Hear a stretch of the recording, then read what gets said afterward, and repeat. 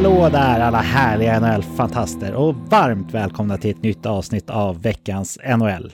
Världens nördigaste NHL-podd på svenska. Nu är det några veckor kvar innan trade deadline och det ska bli riktigt spännande att se om det kommer att bli en aktiv eller lugn sådan. Allt annat står inte still för det, utan vi kommer givetvis prata om sånt som sker fram till det blir mer aktuellt med eventuellt stora bytesaffärer och liknande. Idag är vi hela gänget med på tråden, så jag, Patrik Andersson, börjar med att välkomna den som bor längst norrut av gänget om man räknar bort mig själv då. David Kvicklund. Hallå där David! Hallå där Patrik! Hur mår du och hur har din vecka varit? Jag mår bara bra. Det är, solen har skinit mycket här i Karlstad såklart, så att det känns ju bara bra. Har också införskaffat en lampa här till där jag sitter och spelar in, så att nu har jag bra belysning här också. Så att ja, det känns ju bra. Ja, det är viktigt att se vart man ska prata och sådär. Jo, men det är ändå viktigt. Man vill ju inte vara en... Nej, man vill inte hamna fel helt enkelt. Att synen är ändå viktig för en. Det måste vi ändå säga. Munnen är en halv meter bredvid micken och sådär. Det är sånt som händer, eller hur? Ja, det kan ju annars bli så. Så att mycket viktigt. Har det varit fullt upp i veckan, eller? Ja, men ganska mycket så. Ganska mycket jobb och sådär. Men kul jobb, så att det är väl inget att klaga på så sätt. Nej, finns det de som har det värre, kan man ju i alla fall lugnt konstatera. Boendes tredje längst norrut, eller näst längst söderut om man vill säga så, hittar vi Olof Sylvén. Hallå där Olof! Hallå, hallå! Hur mår du och hur har din vecka varit? Jo, men jag mår bra. Jag sitter just nu och blickar ut över den norska fjällvärlden här och ja, jag tycker att jag förtjänat en veckas skidåkningssemester efter att jag klarat av föregående vecka med vinterbad och allt vad det är. Ja, härligt. Ja, du hade ju dina Minnesota-vänner på besök. Blev det isvak eller kanske inte var is, men typ isbad, eller? Ja, jo, men det var is, det blev det. Och jag hade ju bara med mina badbyxor, men de hade ju typ en hel väska med sig med olika typer av gear, mössor och liksom uppblåsbara grejer och även någon form av specialskor som man tydligen använder vid isbad som kallas för buri, fick jag lära mig. Jaha. Ska de då hålla fötterna varma, eller? Ja, men precis. Så att de såg väl ut som typ, ja, men tänker samma material, så här neopren heter det väl, som man har på såna här våtdräkter, är inte det? Ja. Ja, okej. Ja. Men var det skönt? Ja. Alltså det var skönt när man kom upp. Ja. Var det väl. Ja. Men sen så drog man ju såklart den här principbadar liksom kommentaren när man kom upp att det var väl inte så farligt. Men det var mest ironiskt som jag gjorde. Ja. Men nej, så jäkla skönt var det inte. Det blev ju isvaksbad för mig också den här veckan, Olof. Det visste du inte. Asså, ja. Berätta. Nej, vi var iväg på konferens med jobbet 2 dagars och så var det en sjöbastu där nere och på bryggan hade de sågat upp en bit ut liksom så att man kunde dyka i där om man ville. Och det ville man tydligen. Men jag hade ju en bastu också att kliva upp i. Det får man väl ändå säga är lite fusk i förhållande till din effort, va? Ja, jag gjorde ju mitt på dagen. Det var soligt och vindstilla, så det var väl ganska okej ändå. Men var det första isbadet för dig? Nej, jag har badat isbad många gånger. Fast det har alltid varit i samband med en bastu. Så jag har aldrig liksom knallat hem med badkallingarna i högsta hugg mitt i vintern. Det har aldrig hänt. Utan det har alltid varit bastu. Nej. Ja, men jag har ju lite grann som tradition på sommaren och sådär, kanske hösten också, att när jag är ute och springer lite längre dopp så brukar jag avsluta med ett dopp. Och jag tror förra året så tog jag sista doppet i november, men då kändes det, alltså när man gick hem blöt då, det tar ju ungefär 10-15 minuter att gå hem, att då börjar det vara ganska inte så skönt helt enkelt. Ja, jag förstår det. Ändå lite coolt att halva gänget har badat isvak i veckan. Det tror jag inte alla halva gäng i Sverige har gjort, va? Nej, det tror jag inte. Nej. Ja, härligt att höra i alla fall. Om vi fortsätter våran resa söderut då, så bor ju våran alldeles egna bajare längst söderut. Eken Eklund. Hallå där Eken! Hallå där Patrik! Hur mår du och hur har din vecka varit? Jo, men jag mår bra. Jag har faktiskt varit på fotboll idag och ja, men det är lite surrealistiskt att sitta inomhus där och kolla på fotboll när man kommer från ett kallt vinterland utifrån. Mm.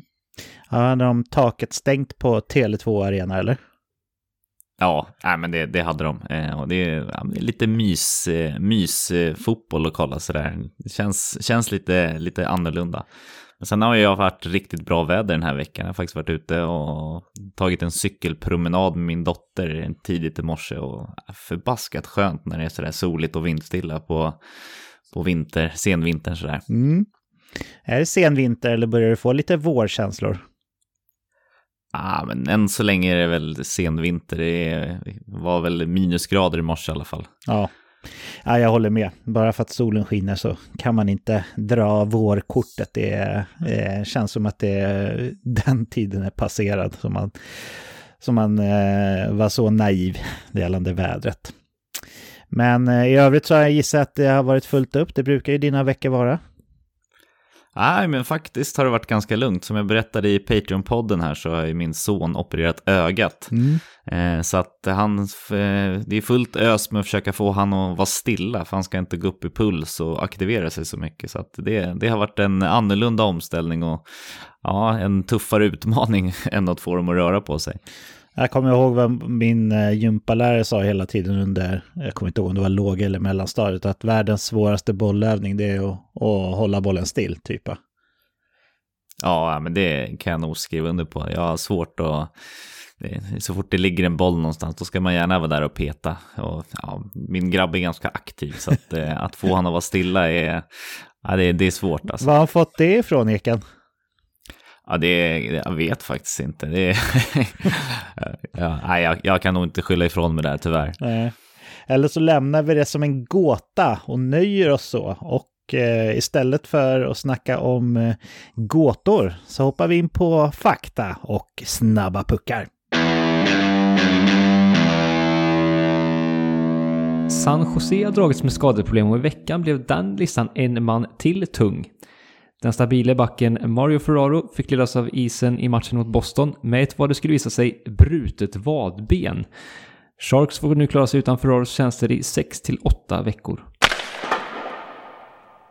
I veckan offentliggjorde Chicago att Kyle Davidson blir av med sin interimstitel och blir nu den permanenta general managern i Blackhawks.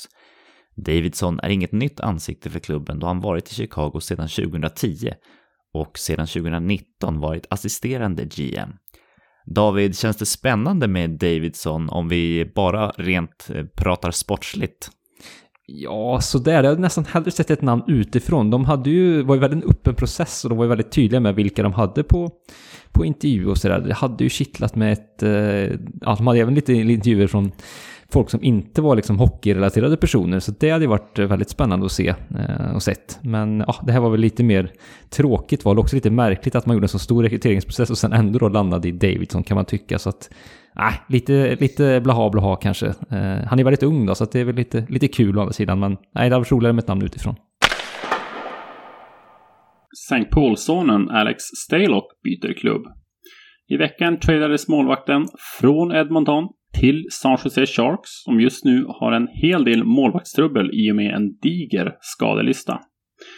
Det återstår att se om Stalock, som missade hela förra säsongen på grund av hjärtmuskelinflammation, är svaret på Hajarnas just nu tandlösa målvaktssida. Stalock tradades i utbyte mot så kallade future considerations.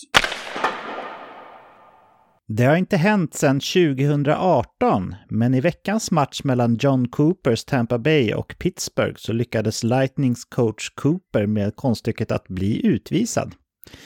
Det var den omtalade och karismatiska domaren Wes McCauley som tröttnade på att John Cooper stod och gormade efter honom efter att Tampa fått ett numerärt underläge efter lite tjafs på isen. Cooper var inte riktigt nöjd med att det hela slutade med en extra utvisning på Corey Perry och han var ganska tydlig med sina åsikter mot domaren McCauley. Lite för tydligt tyckte Macaulay och visade ut Cooper från bänken. Inga hard feelings mellan parterna har yttrats i efterhand och båda jobbar vidare i sina respektive roller. Och i med den här rapporten om Tampa Bays goon John Cooper så stänger vi veckans snabba puckar. Och då var det dags för oss att stanna upp och fundera kring sånt som vi har snappat upp från den gångna veckan. Och jag tänkte be att jag skulle börja med att fråga dig, Eken, vad du har gått och funderat på som du skulle vilja ta upp. Ja, men jag har ju noterat lite grejer som händer utanför NHL här som jag tror kanske kan få en påverkan. Vi har ju sett att det är många spelare i KHL nu som bryter sina kontrakt. Och det vi har sett de senaste åren här är att de stora vinnarna inför trade deadline oftast inte är de här stora fiskarna man hovar in utan lite mer rollspelare och nyckelspelare lite längre ner i hierarkin. Om jag nämner några namn till exempel som har brutit sina kontrakt som Jocke Nordström och Lukas Wallmark som båda kommer från NHL och som båda faktiskt har brutit sina kontrakt med sina respektive KHL-klubbar. Och båda två har ju tidigare spelat i lite lägre hierarkier i NHL och inte minst kom vi ihåg Jocke Nordström från slutspelet i Boston där han var en av de viktiga kuggarna där. Patrik, tror att vi kan få se den här typen av spelare komma in från KHL och bredda trupperna nu inför slutspelet? Jag har faktiskt inte tänkt på den tanken att de här spelarna som bryter med sina KHL-klubbar skulle kunna hamna i NHL, men nu när du tar upp det så känns det ju ändå fullt logiskt att någon eller några av dem kan trilla in i en NHL-klubb till en billig peng. De stora fiskarna kring trade deadline är ju för dyra för de flesta att få in under lönetaket, så det kan absolut vara ett alternativ. Det var en intressant tanke faktiskt och kan säkert göra en viss skillnad här och där också. Ja, men jag tror lite det också. Och fortsätter vi på svenskspåret så har vi en annan OS-spelare som jag tänkte vara intressant för kanske ett lag som Edmonton som saknar lite målvakter. Och då är det Lars Johansson som hade en räddningsprocent på 95,8 under OS. Och under den här KHL-säsongen så har han 93,2 vilket han är näst bäst i hela KHL med. David, är en målvakt lik Lars Johansson intressant i NHL med tanke på storleken på rinken och kanske att KHL har lite sämre kvalitet? Ja, jag tror det är en nyckelfaktor du nämner just med storleken på rinken. Vi ser ju ofta att målvakter som kommer över från Europa har en viss anpassningsperiod. Så att där tror jag att det blir lite svårare än för utespelarna faktiskt. Så den anledningen att bara komma rakt in. I Lars Johanssons fall så har han ju varit enorm flera säsonger i KHL. Nu tror jag att han ryktas tillbaka till Frölunda nästa säsong också. Men han har ju väldigt fina siffror där och spelat med han har spelat ett väldigt bra lag men haft och stabila försvarsspel. Man har gjort det enormt bra. Men tveksamt om man kan kliva in liksom på stört här och leverera på NHL-nivå utan liksom att han har inte spelat på andra sidan pölen mig veteligen heller tidigare, så att det kommer att sätta stopp för honom och den typen av målvakter tror jag från KHL. Sen är det klart det skulle kunna vara en billig chansning för ett lag som Edmonton, men jag tror inte det är den målvaktsvärmen som kommer bära dem så att säga. Nej, det tror jag inte. Nej, jag kan vara benägen att hålla med er. Vi har till och med sett NHL-målvakter byta klubbar och haft en akklimatiseringsperiod. Men jag tänker att det här med KHL-spelare kanske löser många cap-problem med liksom klubbar som sitter lite tajt mot taket och kanske skriva lite billigare kontrakt under den här kvarvarande delen av säsongen. Det är kanske ingen jättechansning att konkurrensen om NHL-platserna kommer att öka om spelare från KHL väljer att komma över till NHL. Men Olof, är det bra för NHL att vi får lite mer etablerade spelare som kommer att konkurrera eller kanske till och med pressar lönerna neråt? Det är väl lite både och tycker jag. Det är bra för klubbarna tänker jag att man kan hitta billigare spelare. Man kanske inte behöver trada till sig någon spelare. Sen ska vi titta ett längre perspektiv, kanske mer utvecklingsmässigt, så kanske det på ett sätt är bättre om man ger fler unga spelare chansen. Men samtidigt så känner jag i det här fallet, plockar man in en handfull, kanske 10-15 spelare från KHL, så är det ju långt ifrån säkert att de blir kvar nästa år heller. Så att det är lite grann som vi är inne på här, att det handlar kanske främst om breddspelare. Sen när det gäller just målvakten, nu är det ju ett tag kvar till slutspelet. Så i teorin så skulle man ju kunna ta in en målvakt och skicka ner målvakten till kanske farmarlaget eller någonting sånt där. Men jag tror kanske inte att NHL-klubbarna resonerar på det viset om det inte är så att de inte ser att det här är en målvakt som vi är intresserade av under en längre period, kanske några år framöver, att man vill jobba med och utveckla.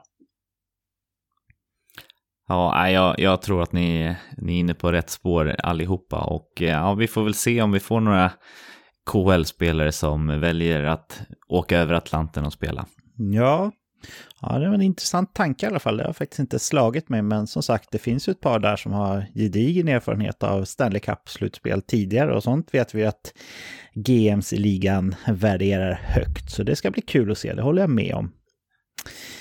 Jag själv då, jag fastnar lite i åtminstone vad jag tycker är intressant statistikfakta i veckan när jag sedvanligt scrollade igenom artiklarna i The Athletic, som är min favorittidskrift alla kategorier. Powerplay-effektiviteten i ligan är högre så här långt in på säsongen än vad den har varit sedan säsongen 89-90. Vilket ändå jag tycker är relativt anmärkningsvärt. Det är mer än 30 år. Den ligger just nu på 20,3% totalt sett över alla lag. Och när den var som lägst under Dead Puck-eran så låg den nere på 15%. Så det är en rejäl skillnad, kan man ju lugnt säga. Det kan ju vara så att skyttarna liksom som har börjat knapra in på fördelarna som målvakterna tidigare haft. Man har ju smalat till deras utrustning lite grann till exempel. Eller om det nu beror på att tränarna har hittat ett bättre sätt att styra upp sina powerplay på. Men det som jag tycker är allra mest intressant i den här powerplay-faktan som jag drog nu, det är att det nästintill galet nog är så att Carolina nu den här säsongen har 89,9 i boxplay-procent, medan snittet för hela ligan alltså är 79,7.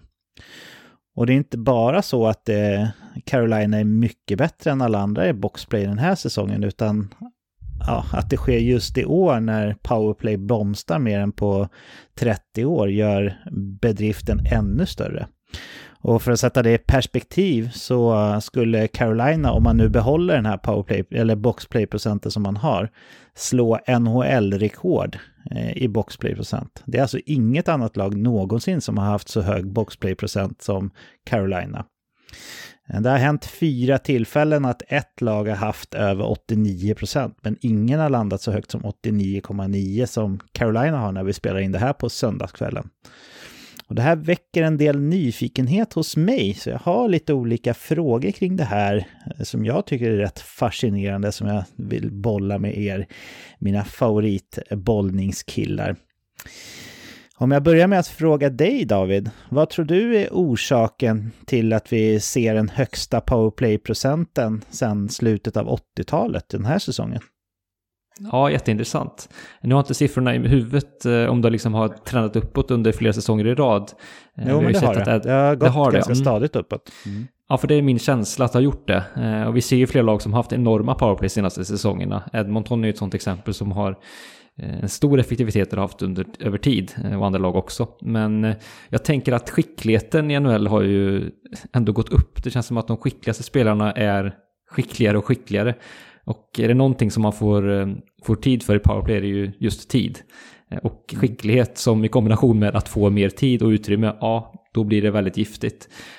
Så att jag skulle säga att skickligheten bland de bästa spelarna har gått upp, toppspelarna. Och det är de som får också utrymme att skina i powerplay. Där tror jag är den kanske enklaste svaret till att det har blivit större effektivitet.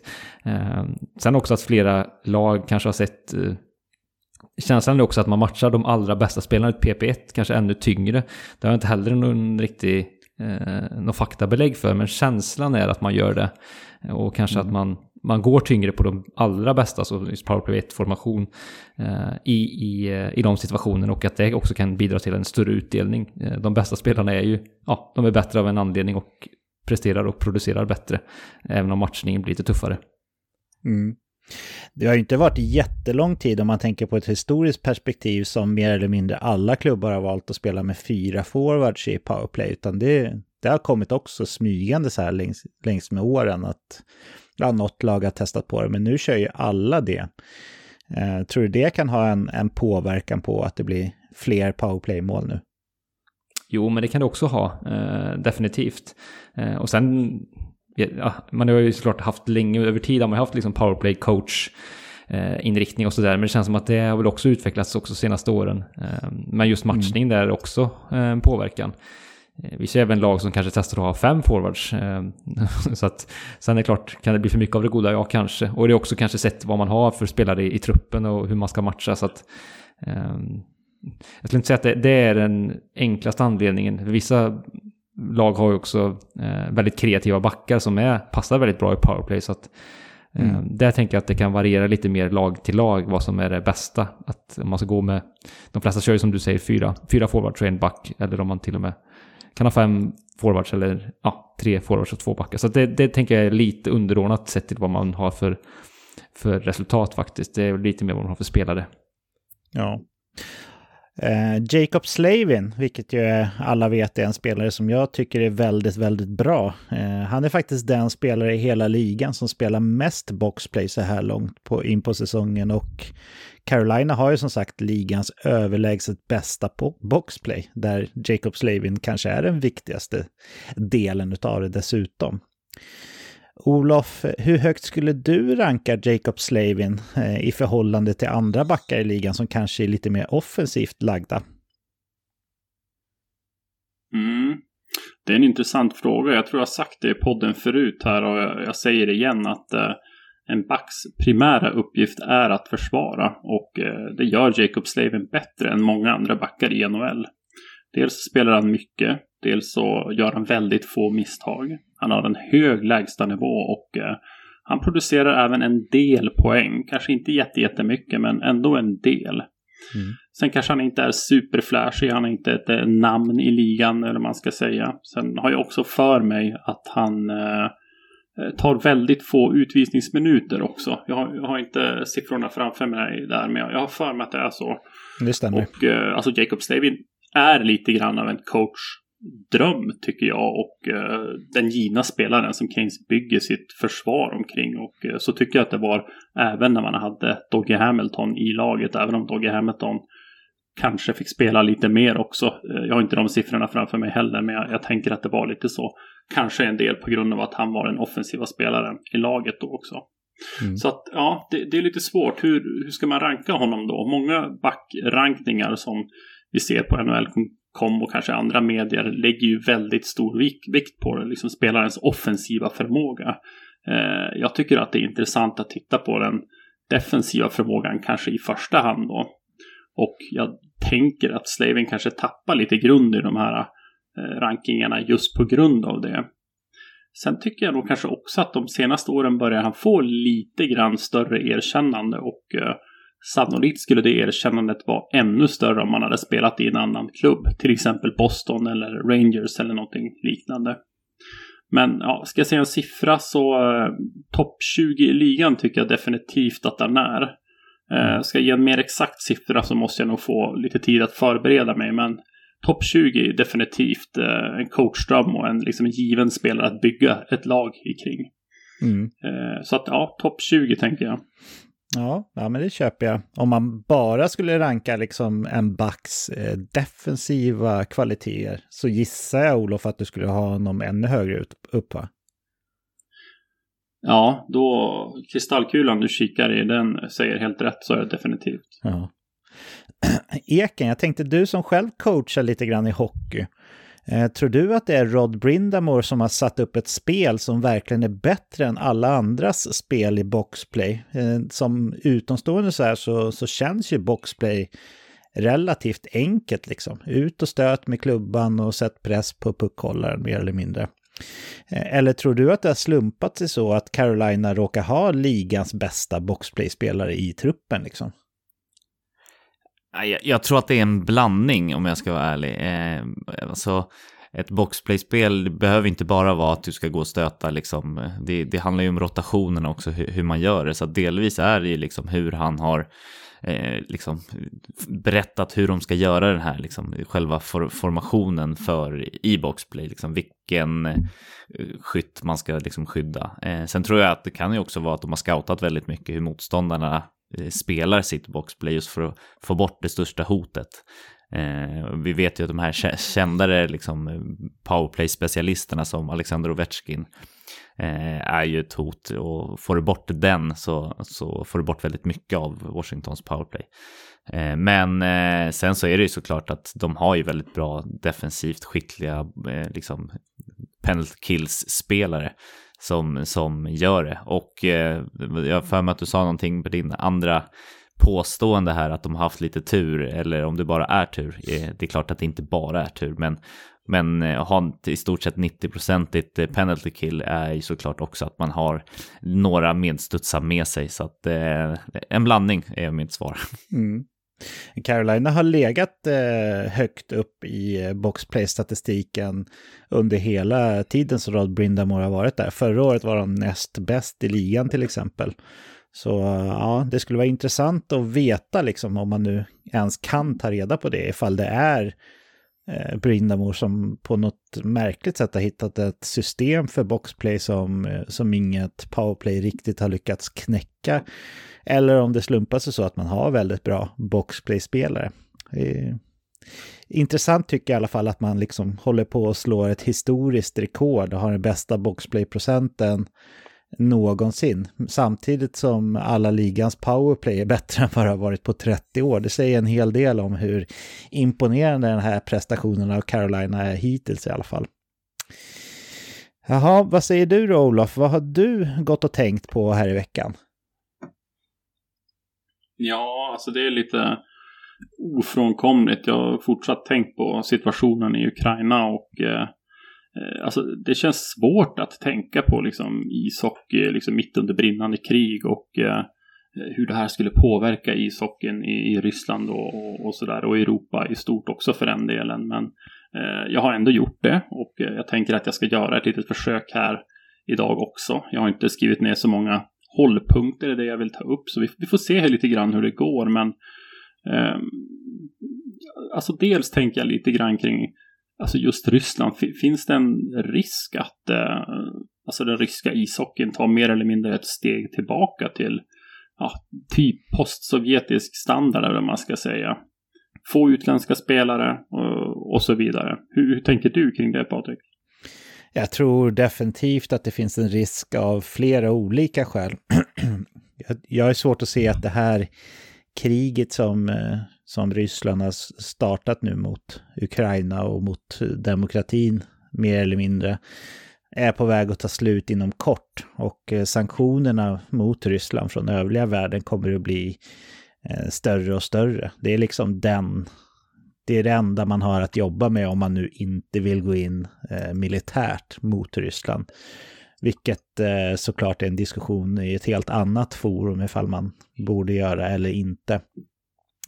Men att sätta liksom press på den ryska regimen genom att införa restriktioner för ryska folket, det är väl ett sätt att liksom få folket emot sin ledare så att säga. Och det tror jag kommer fortsätta. Och det leder ju till flera saker. En sak som det definitivt kommer leda till är ju att ryssarna kommer att bli väldigt mycket fattigare än vad de redan är. Alltså de som har jättemycket pengar, även om deras tillgångar blir frysta så här, de klarar sig alltid. Det är inga konstigheter. Men liksom den ryska medelklassen, som jag gissar i alla fall utgör en stor del av familjerna som har barn som spelar hockey, den kommer att bli mindre. Och på kort sikt så tror jag inte att det påverkar liksom den statusen på det ryska landslaget i jämförelse med de andra. Men jag tror att det kan bli en mörk generation liksom ganska lång tid framöver, ifall det är så att det här påverkar Ryssland under lång tid, vilket jag tror att det kan göra. Ja, intressant take på den frågan. Kvicken, jag tänker lite grann, det fladdrade förbi här att Washington Capitals förbjuder politiska symboler på sina matcher. De backade lite grann från det uttalandet, eller förtydligade man ska säga. Hur tänker du kring det? Min erfarenhet av sådana här regler, man ska säga att de får nästan, det blir liksom nästan värre, de får större kraft till motståndet helt enkelt. Hur tänker du kring det? Jo, jag håller med. Jag tyckte det var ett väldigt klumpigt agerande från Washington i det här fallet. Som du säger, det triggar ju mer än hjälper de som verkligen vill visa sitt stöd för Ukraina. Ja, de vill ju göra ännu mer, skulle jag säga. Om all rätt tycker jag, såklart. Jag är helt för att man gör det. Så att jag tycker att Washington agerade väldigt klumpigt och märkligt med hela den grejen där. Så att nej, väldigt skumt agerat från deras sida.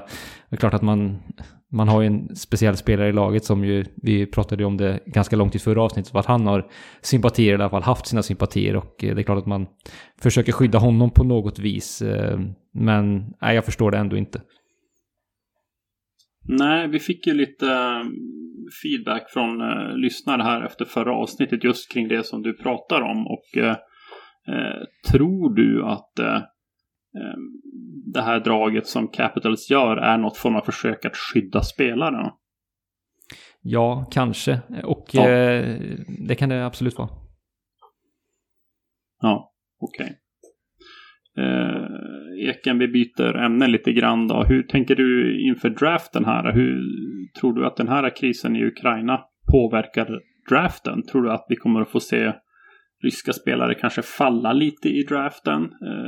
Möjligtvis för att de kanske är lite svårscoutade. Det dyker också upp frågetecken kring deras hockeyframtid i Ryssland, och kanske att det finns också en PR-poäng med att man inte vill drafta så många ryska spelare. Eller så är det inte alls så. Hur tänker du? Alltså jag tror att det är lite vart den här trenden går. Man har ju sett att vissa har varit ute och svingat ganska hårt mot att ryska spelare ska sparkas. Dominik Hasek, liksom, att de ska inte spela i NHL överhuvudtaget, och de får inte vara med och tävla i sina klubblag. Och går det mot den trenden, då kommer det definitivt att kullarna i Ryssland kommer att sjunka rätt lågt, eller de kommer vara få.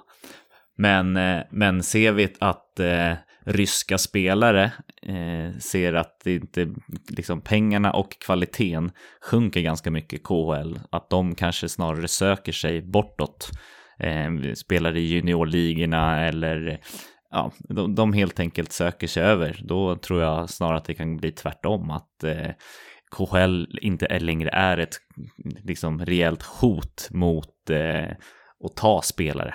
Så tror jag att det kan faktiskt bli tvärtom, att man söker sig över till NHL, och att de här största talangerna är ganska öppenhjärtiga med att de söker sig dit. Så att vi kan gå åt båda hållen beroende lite på vart folket vill. Nu får du ju frågan på uppstudsa mig lite grann, har du inte hunnit förbereda dig kanske, men hur tror du, Eken, att det blir då? Jag tror nog att den här värsta mot Ryssland, eller alla ryskfödda överhuvudtaget, kommer att klanka av lite. Man ser nog att det snarare är Putin än alla ryssar som man ska dra över en kam, och att man ser det ganska tydligt. Liksom. Nu har man till och med sett lite demonstrationer och sånt där som de egentligen inte får göra, så att det känns som att inte ens ryssarna vill ha det här kriget, utan det är en mans liksom krig, och att vi då kommer få se att de söker sig därifrån. Sista fråga, Patrik. Hur tror du att vi kommer att inte se Ryssland i mästerskapen framöver så länge kriget håller på? Eller hur ser du den utvecklingen utvecklas? Ja, det är jag ganska övertygad om, att både Ryssland och Belarus, även fast de inte kanske är någon stormakt i hockey sådär, så är jag ganska övertygad om att ingen av dem kommer att vara välkomna på mästerskap så länge kriget varar. Och jag är ingen krigsexpert såklart, men jag har ju svårt att se liksom att Ukraina ska kunna vinna det här, eller vad man säger. Utan de liksom kämpar för att försvara sitt land av förklarliga skäl, men det kommer ju ändå sluta med att stormakten Ryssland liksom kommer att ta över det där landet på ett eller annat sätt. Och det skulle säkert innebära att kriget slutade formellt, men jag har ju svårt att tänka mig att övriga världen bara okej, men skönt, nu är det inte krig i alla fall, då är vi polare igen. Så jag tror att det kommer dröja lång tid, och det här som Eken tog upp med demonstrationer och så, det är ju just sådana här saker, tror jag i alla fall, som omvärlden vill få ut av att införa sanktioner mot Ryssland. Att göra så att det blir värre på hemmaplan än vad det hade varit ifall man inte hade kastat ut sina trupper i krig. Och det är exakt av den anledningen också som man ska eller kan välja att stänga ute idrottare från spel utanför ryska gränser också. Det är ju inte för att man tänker att det liksom är Dmitrij Orlov eller Ivan Provorov som har valt att invadera Ukraina, utan det är ju för att ryska medborgare ska känna att det är för tungt, så att de vänder sig mot sin ledare på det sättet. Det är ju egentligen bara de två verktygen man har att jobba med som omvärld, som jag ser det. Antingen så får man ge sig in i kriget, och då är det mot en kärnvapenmakt man gör det. Militärt alltså. Eller så får man försöka få folket att vända sig emot honom. Och det är ju det handlar om. Och jag skulle tycka det var trist att inte se ryska spelare i NHL såklart. Men jag förstår argumentet. Sen vet jag inte riktigt vad min egen åsikt är, om jag ska vara ärlig. Men ja, det var väl det, typ. Ja, men det var väl ett bra sätt att sammanfatta veckans Rysslands diskussion på, tycker jag. Ja, vi kanske inte ska starta en nutidskrigspodd eller så, men i det här fallet så är det ju faktiskt relaterat till vårt favoritämne, NHL, och det går ju inte att blunda för att det som händer påverkar ligan på olika sätt. Och jag skulle också bara vilja säga liksom det här med Washington, att de gick ut och förbjöd ukrainska flaggor. Ryska också ska sägas, absolut, men ja, ukrainska flaggor, att även fast man backade lite grann från det som du sa, Olof, så tycker jag ändå det visar på någonting vad jag hävdade där om Ovechkin förra veckan, att dels om man vill skydda honom eller om man är med och påverkar. Vi har ju sett andra ställen i NHL där man liksom har verkligen stöttat och visat till stöd för Ukraina officiellt från klubbarnas håll, och det har vi inte sett Washington göra, så ja, bara en liten fotnot sådär. Men David, ja, jag säger som ja, vad ska jag säga? Kör på. Nej, säg vad du skulle säga. Men jag vill bara säga som Eken sa något avsnitt sen här, gör om och gör rätt. Ja, tyvärr så är det nog svårare än så. Ja, du tänker på Washington, ja. Det håller jag med om. Ja, precis. Vi får se då om vi lämnar krig och sånt, eller vad du, David, har på hjärtat som du vill lätta på. Ja, vi kastas mellan ämnen här, så att nu blir det lite mer hockeyrelaterat och lite mer ystert ändå. Jag har faktiskt tittat ut ett lag som ju i sedvanlig ordning har gått ganska dåligt den här säsongen. Men jag tycker att det finns solskenshistorier i det här laget som jag gärna vill prata mer om. Och det finns några spelare där som jag tycker är intressant att diskutera lite, hur deras karriärutveckling och spelutveckling har ut den här säsongen specifikt. Och då talar jag om Buffalo Sabres, som ju i vanlig ordning, som vi har vant oss vid de senaste åren, ligger i relativt dåligt till. Jag tycker ändå att de har gjort det helt okej med tanke på förutsättningarna i säsongen. Man brandskattades ju rejält här inför säsongen, och har haft ett målvaktsspel som ja, det har varit sådär minst sagt, och man har haft också en hel del skadeproblem på målvaktssidan. Men jag tycker nog att individuellt sett så finns det faktiskt flera positiva ljusglimtar i det här laget den här säsongen som jag också gått lite, tycker jag, under radarn. Och det är väl att Buffalo kanske inte är det allra sexigaste laget sådär. Men jag tycker att det finns roliga detaljer i det här laget och 3 spelare som jag som sagt gärna vill ta upp. Och det första exemplet på en spelare som haft en fantastisk säsong, måste jag nog säga, det är ju den så bespottade och stundtals petade 9-miljonersmannen Jeff Skinner, som den här gången har väckt nytt liv i den här NHL-karriären som var på väg att falla rejält.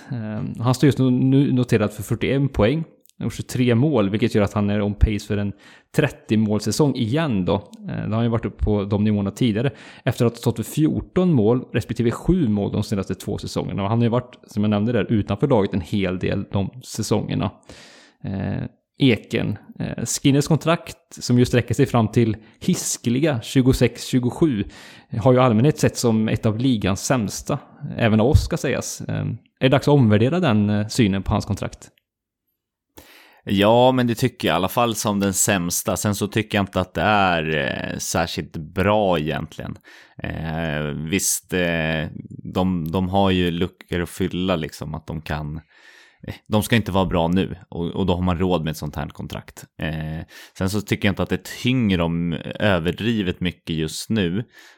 Men skulle de börja liksom, det kan gå ganska snabbt för Buffalo att bli bra. Och då kan det se tyngre ut att ha ett sånt här kontrakt som, ja, det sträcker sig väldigt långt. Så att det är fortfarande ett dåligt kontrakt, men kanske inte ligans sämsta som vi har utnämnt det till tidigare, och med all rätt ska sägas. Nej, men precis. Han har haft en riktig bounceback den här säsongen, så att, och stärkt sina aktier och sitt rykte. Vilket jag i alla fall inte trodde att han skulle göra, så att kul för honom ändå, måste vi säga. Sen den andra spelaren som jag vill ta upp är ju St. Louis första rundeval från 2016, som jag stått och stampat och varit mycket skadad, ska säga. Så då pratar jag om Tage Thompson, som nu har fått en rejäl svung på sin karriär den här säsongen. Den rightskjutande centern har skjutit in sig rejält och gjort 23 mål under säsongen och gjort 9 mål de senaste 12 matcherna. Och han är just nu on pace för också att göra över 30 mål den här säsongen. Lite från ingenstans, tycker jag. Så en jättefin utveckling på honom. Olof, om jag påstår att Tage Thompson är den spelare som kanske går mest under radarn i hela ligan just nu, vad säger du då? Ja, nu måste jag komma på namn på andra spelare som går under radarn lite grann, men ja, han är ju definitivt en av dem. Vi som spelar fantasy har ju ganska bra koll på honom. Och det är kul att han har tagit det här steget. Men samtidigt, någon ska ju göra poängen också. Han har ju fått en stor roll i laget också. Så att det skulle vara intressant att se hur han skulle leverera i en miljö där det finns högre konkurrens. Så att, men absolut, 23 mål på 52 matcher, det går inte att snacka bort heller. Även om du har en stor roll i ett dåligt lag. Så att ja, nej men absolut. En av de spelare som mest av allt flyger under radarn får man nog ändå ta sig ändå. Ja, nej men det har jag helt klart med om. Och det är kul, tycker jag, med en sån spelare som ändå har tragglat på några år. Det har kanske varit relativt högt ansedd, men haft strul liksom. Och sen hittat ett nytt sätt att nå framgång. Så det hatten av för det, den kämpaviljan som ju Tage Thompson har visat. Och nu får belöning för den här säsongen. Så superkul. Sen det tredje namnet. Bara lite snabbt, hur skulle du liksom jämföra Tage Thompson och Evan Rodriguez säsong då? Rodriguez var också väldigt framgångsrik när han fick en större roll i Penguins, men har ju av förklarliga skäl levererat lite sämre nu när han har tagit 1 eller kanske till och med 2 steg ner i hierarkin. Tror du att vi skulle se en liknande utveckling av Tage Thompson? Eller tror du att han skulle klara sig bättre poängmässigt, om du förstår hur jag menar, än vad kanske Rodriguez har gjort när han har fått ta sig ner i hierarkin igen? Ja, den är spännande och såklart hypotetiskt, men jag tror kanske att Tage Thompson skulle klara sig bättre. Jag är mer imponerad av honom än Rodriguez, som jag varit också lite mer upp och ner kanske. Tycker Thompson har kanske en högre nivå över lite längre tid. Nu är det fortfarande bara en säsong vi snackar om, så att vi får se, och inte ens en hel säsong. Vi får se om man kan hålla uppe det här och även fortsätta den här karriärutvecklingen nästa säsong. Det blir ruggigt intressant att se. Och Rodriguez är också en väldigt spännande spelare att följa just av den anledningen. För vi ser ju också de här spelarna som poppar upp lite under kortare perioder och blommar upp, och sen så faller de kanske lite tillbaka i en lite lägre nivå. Så att det är jättespännande att följa de här spelarna som ju har den här hastiga utvecklingen liksom, om de kan hålla i det eller inte. Så att, ja, jättekul och spännande. Och det tredje namnet är ju ett namn som liksom då Jeff Skinner är lite mer etablerat och som ju har också haft en fin säsong. Och då pratar jag om Buffalo-sonen Alex Tuck, som ju som bekant kom till Sabres i Jack Eichel-traden den här säsongen och inledde säsongen liksom Eichel då på skadelistan. Men sen comebacken har ju Tuck varit närmast i alla fall point per game och har just nu 23 poäng på, jag tror vi spelar in det 25 matcher.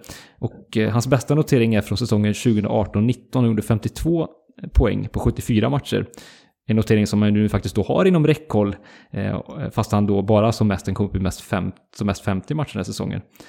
Och anmärkningsvärt i sammanhanget är också att Tuck har positiv plus-minus-statistik, vilket ju, ja, det måste ändå ses som ett konststycke med tanke på det lag han spelar i. Plus-minus-statistiken ska ju tas med en nypa salt naturligtvis, men ändå en intressant iakttagelse att göra tycker jag.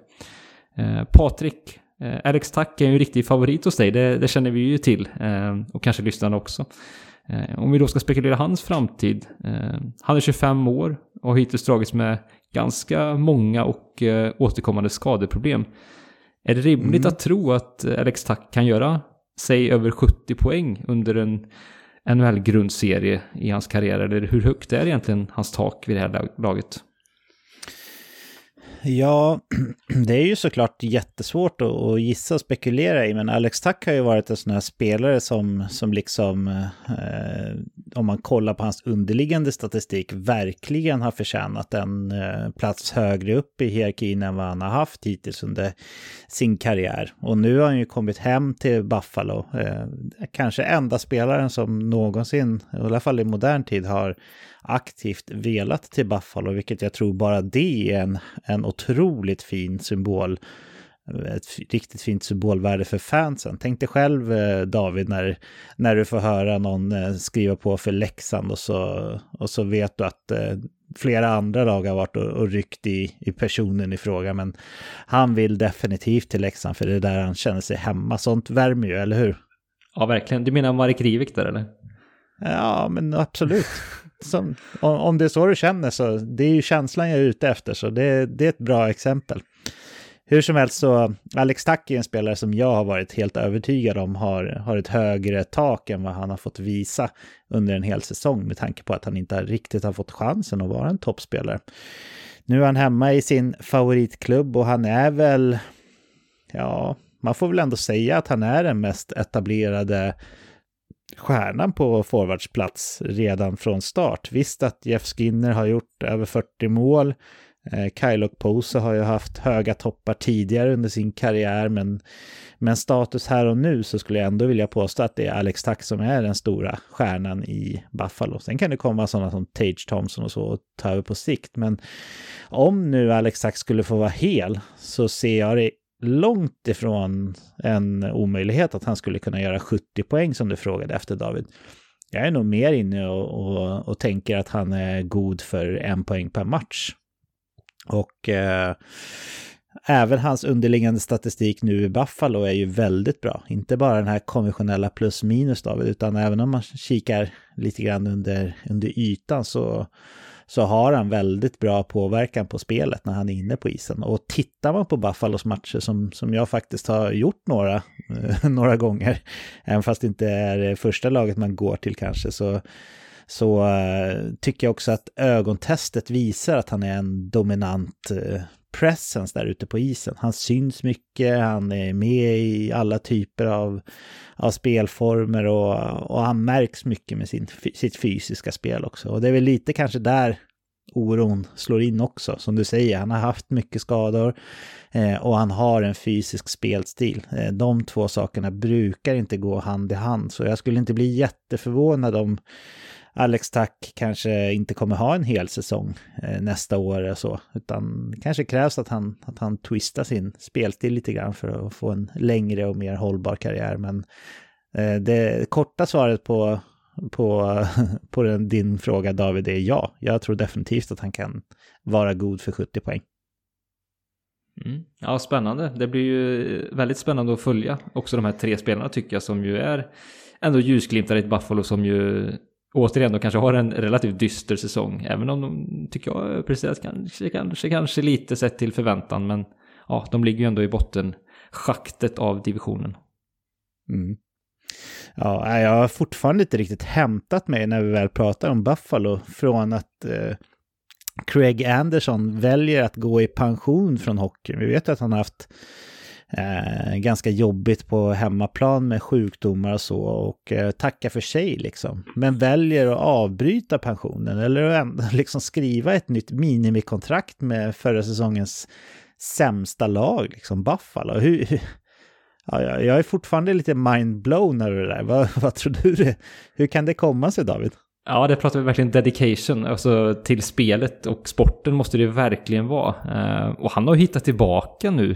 Det är ju helt otroligt egentligen och presterat fantastiskt bra i vissa matcher där på slutet. Så att, det är superkul. Det finns verkligen solskenshistorier i det här laget som är... Ja, det livar upp ju i ett lag som haft det så motigt. Så man undrar ju verkligen varenda liten solskenshistoria de kan få. Och den här säsongen har man ändå fått några stycken. Och Craig Anderson är ju definitivt kanske den allra starkast lysande solskenshistorien. Ja, man unnar verkligen Buffalos fans det. Man vet ju att de är hängivna och de har inte haft jättemycket att glädjas åt. Och de är väl inte speciellt nöjda med ägarskapet heller i klubben och så. Så ja, jättekul, definitivt. Vi kanske ska hoppa vidare här, men först så ska jag bara dubbelkolla. Eken, hade du något övrigt du ville ta upp? Nej, jag känner mig nöjd. Ja. Olof? Ja, men det är väl i så fall jag skulle vilja lyfta Dylan Cousins i Buffalo också, som jag tycker har haft en bra säsong. Det är ju en jättetalang som draftades väldigt högt, men där är ytterligare en spelare som jag tycker har gjort en bra säsong och tagit de stegen som man ska ta i år, och där har vi framtidsmässigt en spelare som Buffalo kommer att bygga väldigt mycket kring. Ja, men när vi väl har börjat hylla Buffalo, Olof, när tror du att Buffalo kan vara att räkna med igen? Det är ju mycket positiva signaler ifrån norra New York-staten här. Ja, jag tror det kommer att ta tiden då faktiskt, och man behöver fylla på ännu mer underifrån. Man skulle behöva någonting, 1 eller 2 riktigt höga draftval och kanske få in en jackpot där också, så att jag tror man får nog vänta kanske en 4-5 år i alla fall, det tror jag. Vad tror du, David? Tror du att det kan gå snabbare, eller låter det rimligt med 4-5 år? Ja, det kommer ta lite tid, kanske något år snabbare, men det här är inget snabbt ombyggnadsprojekt där inte, utan 2-3 år är väl det tidigaste beskedet att de kan konkurrera på allvar. Ja, då har vi 2 bud här. 5 år, 2-3 år som tidigast. Vad säger du då, Eken? Nej, men allt beror på vad räknar man med att konkurrera. In i ett slutspel tror jag att det kan ta 2 år, definitivt. Det känns som att de har mycket spännande på gång, och får man bara lite flyt i maskineriet så ser vi, vi ser lag som Kings och Ducks som sprattlar till här och visar att det kan gå fortare än man tror. Så att, jag håller med David, 2 år säger jag. Ja, det finns ju fler riktigt spännande talanger ändå redan i det här systemet. Men jag håller med Olof att det skadar inte om man får ett par höga draftval till. Men vad Jack Quinn har för någon högsta nivå i ligan framöver, det vet vi inte än. Men den är troligtvis hög, och det gäller väl även Peterka också där på backplats som kanske inte har lika högt anseende som eller på forwardsplats menar jag såklart, som Jack Quinn, men ändå högt. Och det finns en del spännande namn även på backplats. Så hör inte till vanligheten att vi liksom hyllar Buffalo på det här sättet som vi har gjort nu, men de som håller på Buffalo får väl helt enkelt suga åt sig och känna sig lite glada för det, eller vad säger du, Eken? Ja, men det tycker jag definitivt. För det finns framtid. Även om man har känt så tidigare här när man fick till exempel Eichel, så känns det som att de kan inte misslyckas igen i en till rebuild. Så att men definitivt finns det en ljus framtid framöver. Ja. David, var du nöjd så där också? Ja, men det var jag.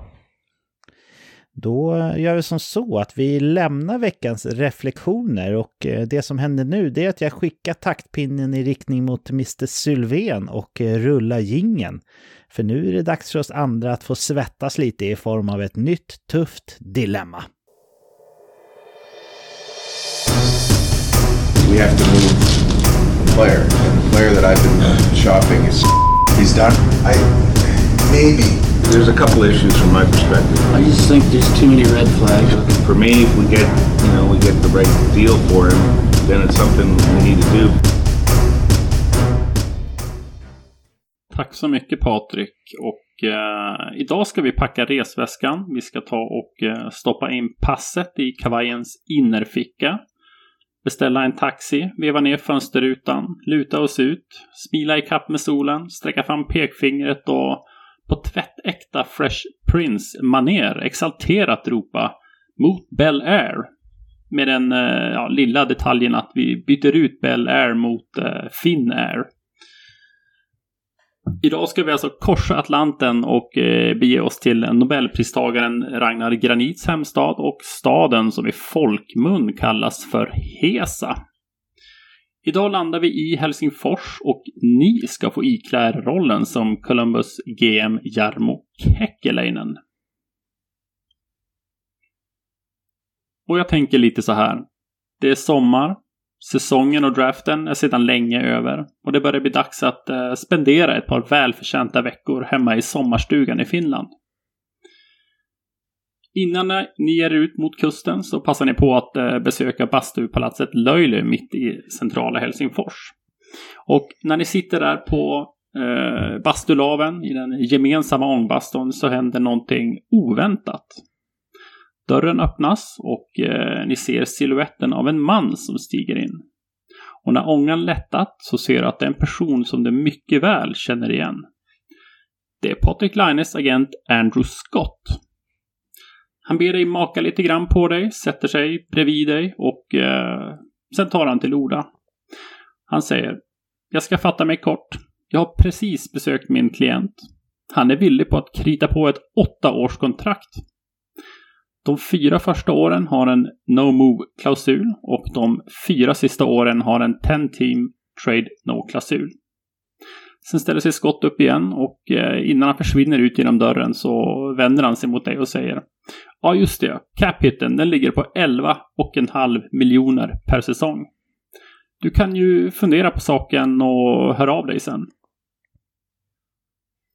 Och innan vi går in på frågorna kring det här dilemmat så ska jag snabbt bara ta lite fakta om spelaren Patrik Laine som vi såklart pratar om här. Han är 23 år. Han draftades som spelare nummer 2 2016. I år har han gjort 21 mål och 20 assist, alltså 41 poäng på 37 matcher. Och David, Columbus, de kom in i ligan år 2000. Hur tänker du om du funderar lite brett sådär? Vad är Columbus för klubb i NHL? Vilka förutsättningar har den här klubben för att liksom bygga ett framgångsrikt lag och bli en liksom resultatrik klubb över tid? Hänger du med hur jag menar? Jag hänger med. Och där har man ju haft svårigheter, har vi ju sett många exempel på de senaste säsongerna, att behålla spelare. Och det har varit ett stort aber för klubben. Vi har ju sett att man liksom har fått dit spelare, Matt Duchene, Artemi Panarin med flera som ju har varit i säsongen eller i klubben en kortare tid och sen försvunnit från klubben. Även Ryan Johansson hade ett högt anseende när han försvann och Seth Jones, det finns hur många exempel som helst egentligen. Så att där har man ju haft stora svårigheter att få spelare att signa upp för klubben över tid. Nu har man ju lyckats få Zach Werenski på ett långtidskontrakt, vilket ju var, tror jag, en symbolhandling som var väldigt viktig i den situationen som klubben var i. Lika som med Laine är ju lite samma sak, att är den här klubben någonting att signa upp på över tid och tro på över tid, tro på det här projektet, så tror jag att det är väldigt viktigt att Laine gör detsamma. Vad tror du är anledningarna till att Columbus är i den här situationen eller har varit i den här situationen? Ja, man är ett expansionslag och man har väl också, det tror jag finns en viktig aspekt, man är ett expansionslag och ses på många sätt som fortfarande som expansionslag, tycker jag. Vi har sett andra lag och organisationer kliva in i ligan senare än Columbus och liksom etablerat sig och liksom nått en högre status. Men det känns som att Columbus lite har fastnat i det här liksom, att vara ett expansionslag och harvat på liksom. Man saknar också en slutspelsframgång och det tror jag har varit ett stort problem för klubben.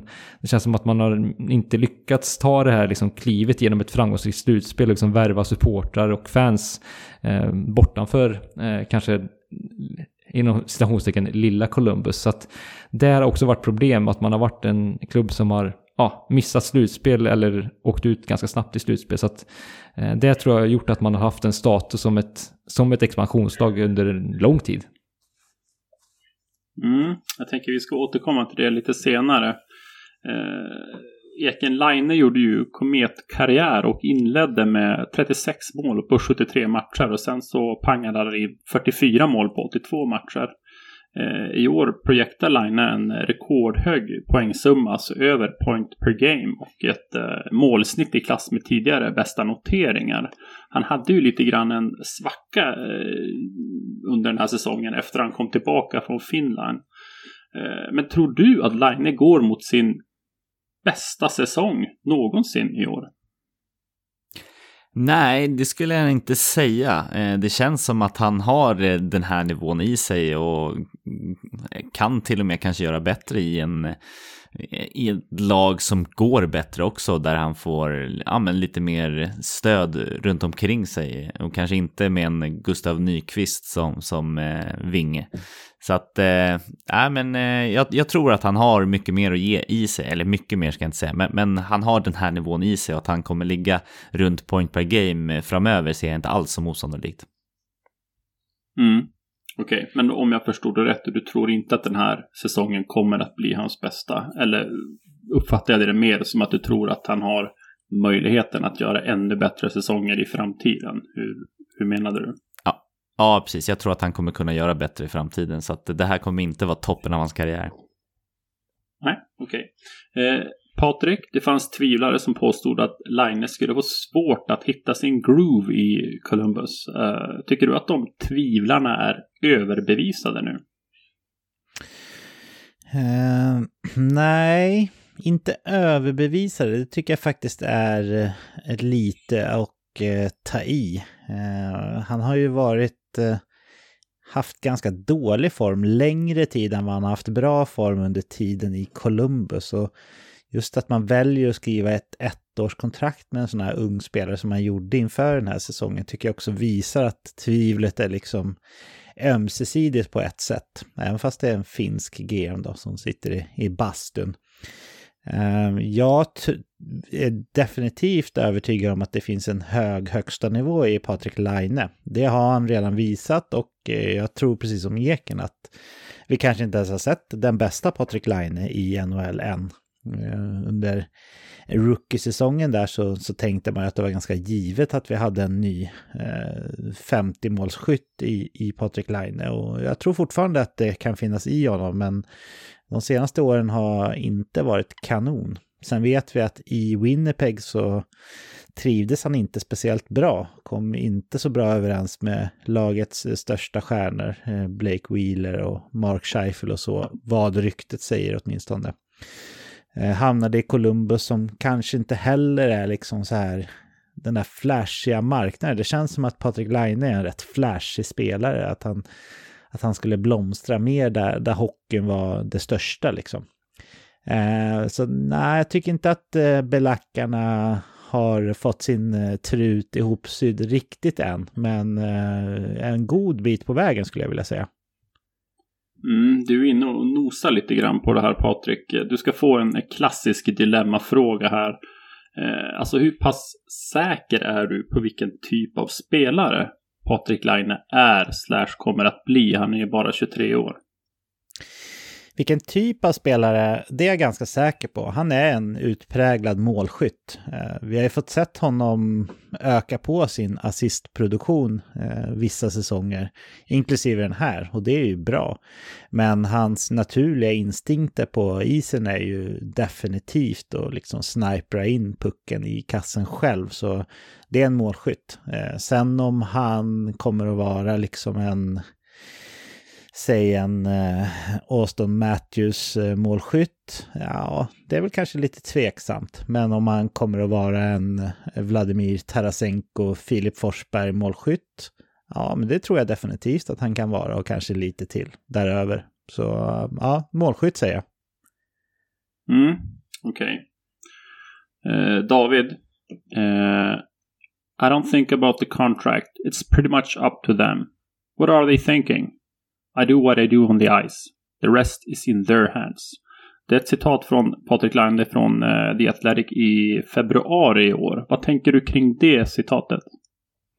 Ja, att han väl fokuserar på spelet, i alla fall utåt sett, och att det ska tala för sig självt. Och ja, det har det väl gjort på slutet, kan man då säga. Du sa att det var ett uttalande från februari, och det är ju ganska nyligen, och då hade han ju börjat prestera bättre. Hade han uttalat sig sådär i höstas vet jag inte. Det hade kanske sett lite sådär ut. Men det är ett uttalande med ändå en viss mått av självförtroende inför en förhandling, tycker jag. Så att han känner sig ju ganska trygg på något sätt att han kommer få betalt, tror jag. Och får han inte det så kommer han nog kanske försöka söka sig någon annanstans, även om han är bunden på kontrakt här då. Så att gott självförtroende i det uttalandet ändå, och att spelet ska låta tala för sig, och det har det gjort som sagt senaste tiden. Det har ju varit lite surr om att Laine vill spela på en större marknad och så vidare. Framförallt när han var i Winnipeg då. I samma intervju så är de inne och nosar lite på den frågan också. Och då säger han: I kind of like everything in Columbus. It's big enough, but at the same time small enough. No traffic. It's such a nice family-friendly city and sport town. I like everything about this place. I've enjoyed being here. Vad tänker du kring det citatet? Skulle han liksom verkligen behöva brodera ut på det viset om han var helt inställd på att ta sig någon annanstans om 1 eller 2 år? Nej, kanske inte. Sen har ju också, jag vet inte om de rykten här, om man ska tro på dem heller, men att, och det har vi ju hört tidigare, att Patrik Laine är en väldigt intensiv tv-spelare, så han spelar mycket tv-spel, och att han egentligen är underordnat vart han bor, för att han kommer ändå bara spela tv-spel. Så att sen vet jag inte om man ska tro på det, men visst, han broderar ut fint där och småhyllar väl sitt leverne i staden, och just tycker det är intressant att han tar upp trafiken, att det är inget problem, och jag vet inte vad man ska tolka i det här, i och för sig, att det inte finns mer saker att lyfta fram, eller hur man ska tolka det, men han väver ändå ut lite grann, så att jag tror inte han vantrivs, det tror jag inte. Det tror jag är felaktiga uppgifter utan att ha insyn i det.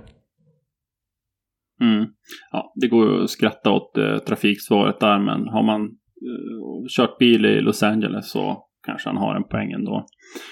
Eken, i år så har Columbus 2 första val i draften. Förra året hade man 3, bland annat ett 5:e och 12:e valet. Tycker du att man genomgår en tvättäkta rebuild här, eller handlar det om en rebuild on the fly, eller går man för det kanske rent utav? Nej, jag tycker inte att man går för det, men jag tycker inte heller att man gör en riktig så här rebuild, för att man behåller ändå ganska mycket spelare som skulle kunna ge värde nu. Visst, man skeppade Atkinson, men samtidigt plockar man tillbaks Voracek, som känns som en är bra här och nu, och kanske definitivt en sån som lyfter en Laine, i och med att han är en ganska given passningsläggare. Man har kvar Björkstrand, och så att nej, man liksom kör inte en rebuild helt. Framförallt inte, tänk Werenski signade de ju också. Så att jag tycker att de har fortfarande rebuild on the fly stämpeln på sig. Så att, men intressant lag ändå. Och mycket man kan göra med det här. Ja, men jag är nog beredd att instämma. Patrik Eken nämner Zach Werenski här. Han skrev på ett 6-årskontrakt som landade på strax över 9,5 miljoner per säsong. Alltså dyrare än Seth Jones och Cale Makars kontrakt. Måste Blue Jackets krydda kontrakten för att ha en chans att knyta till sig bra spelare på bra och långa kontrakt? Det verkar ju så, onekligen. Den här typen av man brukar ju prata om hometown discount, men jag tycker vi har fått sett en del exempel på senare år liksom där klubben nästan har fått ge lite hometown discount. Att man ger lite extra för att spelaren väljer att skriva ett långt kontrakt i nuvarande klubb och sådär. Werenski är förvisso en jättebra back, och kolla på hur han matchas den här säsongen. Jag skulle kunna tänka mig att han har mest istid i hela ligan, eller åtminstone topp 5-10 utan att ha dykt ner i siffrorna på förhand sådär. Och ja, det kanske inte är hållbart att han ska spela så mycket år efter år. När han var ihopparad med Seth Jones så ansågs ju han vara den offensiva kraften och Seth Jones var den stabila tvåvägsbacken och sådär. Nu används Zach Werenski i alla situationer, och ja, jag har inte riktigt bestämt mig för än om han är den typen av back eller om han skulle egentligen matchas lite mer i offensiva situationer, inte bara men mer i alla fall. För det kan ju vara så att han liksom under sin partnerskap med Seth Jones hade råd att liksom främja offensiven, om man tänker så. Nu har han inte det och behöver jobba lite mer tvåvägs sådär. Men ja, det är intressant ändå vilken stor skillnad det har blivit i hans istid sen Seth Jones försvann, och vilket ansvar han har blivit tvungen att ta där. Mm. David, vad tänker du kring Zach Werenski? Vilken typ av spelare tror du att han är och har liksom i sig att bli, om man ska säga, kan bli den här stora fantastiska tvåvägsbacken som kan spela i powerplay men samtidigt ha ett stort defensivt ansvar också? Är det för tidigt att göra den analysen, eller hur tänker du kring den frågan som Patrik är inne på? Ja, alltså han har nog den potentialen i sig. Sen vet jag inte om han har ett taket. Visst, han är ju en skicklig offensiv back, men är han bland de allra bästa? Nej. Och är han bland de allra bästa defensivt? Nej. Så att jag tror han kommer vara i det här skiktet som är riktigt bra och högt ansedd i ligan. Men jag tror inte han kommer nå upp till att konkurrera om en Norris Trophy. Jag tror faktiskt inte han har den höjden i sig. Sen är det klart han är fortfarande relativt ung, och med det här förtroendet så kan han ju växa mer och utvecklas mer. Det är ju rimligt att anta, men jag tror inte han kommer nå upp till den här extremt höga nivån. Han kommer nå upp till en riktigt bra nivå. Det gör han ju redan, men den tror jag kommer hålla och utvecklas lite till. Men jag tror inte han kommer ta klivet upp bland de topp 3 backar i ligan. Det tror jag inte han kommer göra. Okej. Eken, vi pratade lite grann innan om Blue Jackets facit sen de kom in i ligan. De har alltså 0 Stanley Cup, 0 Conference Championships, 0 President's Trophies och 0 Division Championships. Jag tror det var förra veckan när jag pratade om en pokermetafor här i dilemmat, och jag tänkte jag skulle göra det nu igen också. Är det inte dags att liksom gå för det nu, att kanske trycka in en stor pott chips i potten här och satsa på den här handen som är Patrik Laine? Ja, det kan man definitivt tycka, och inte bara för att de ska gå långt i kuppen, utan också få ett värde för klubben. Alltså, de har inte riktigt fått den här kulturen kring hockey, känns det som. Någon fanbärare som har burit staden likt så här posterboy Crosby eller McDavid eller någonting som man kan skylta med utåt.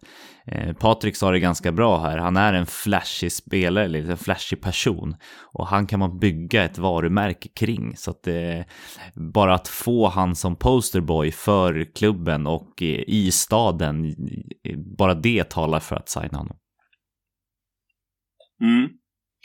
Patrik, om vi kikar på ligans 5 dyraste kontrakt så leder ju Connor McDavid då på 12,5. Du har Artemi Panarin på 11,65 ungefär. Auston Matthews också i princip 11,65. Erik Karlsson på 11,5 och Drew Doughty och John Tavares på 11 miljoner. Vad tänker du när du ser de här namnen och den här höga cap-hitten? Ja, det är lite ömsom vin, ömsom vatten kan man ju säga utav de som har skrivit den där typen av 10 miljoner och uppåt kontrakt. Så det är en stor risk. Och bland de namnen som du rabblade upp där på topp 5 eller 6 då, så sticker ju ändå Patrik Laine ut, måste man lugnt konstatera. Det finns ju, när de spelarna som du nämner fick sina nuvarande kontrakt så hade de bevisat sig om och om igen som riktiga toppspelare i ligan. Och där är vi ju inte riktigt med Patrik Laine, det måste vi vara ärliga och säga. Det finns en hög kapacitet där, väldigt hög kapacitet till och med. Och symbolvärdet för Columbus och kunna behålla Patrik Laine är också väldigt högt. Men om man bara tänker pengar och jämför med de andra som är uppe på de där astronomiska summorna i hockeyperspektiv så sticker hans namn definitivt ut. Ja, det är en jättebra analys. Du right on point på det jag är ute efter där. Kvicken, håller du med? Behöver Lainen utvecklas ytterligare för att vara värd 11,5? Alltså det man vill se är att han kan hålla i det här över tid. Vi har ju sett att han har den här toppen i sig, men han kan också hamna med de här djupa svackorna. Alltså han har ju inte varit uppe och gjort han gjorde det i inledningen av sin karriär, hade han ju liksom bra produktiva säsonger som han ju, så. Men sen har det varit väldigt mycket upp och ner. Så att det är ju det man vill se, att han inte bara har den här extrema högsta nivån, utan att han även är en spelare som kan hålla uppe i 82 matcher och vara liksom gångbar och avgörande i liksom inte bara då och då, utan faktiskt någon som man kan lita på.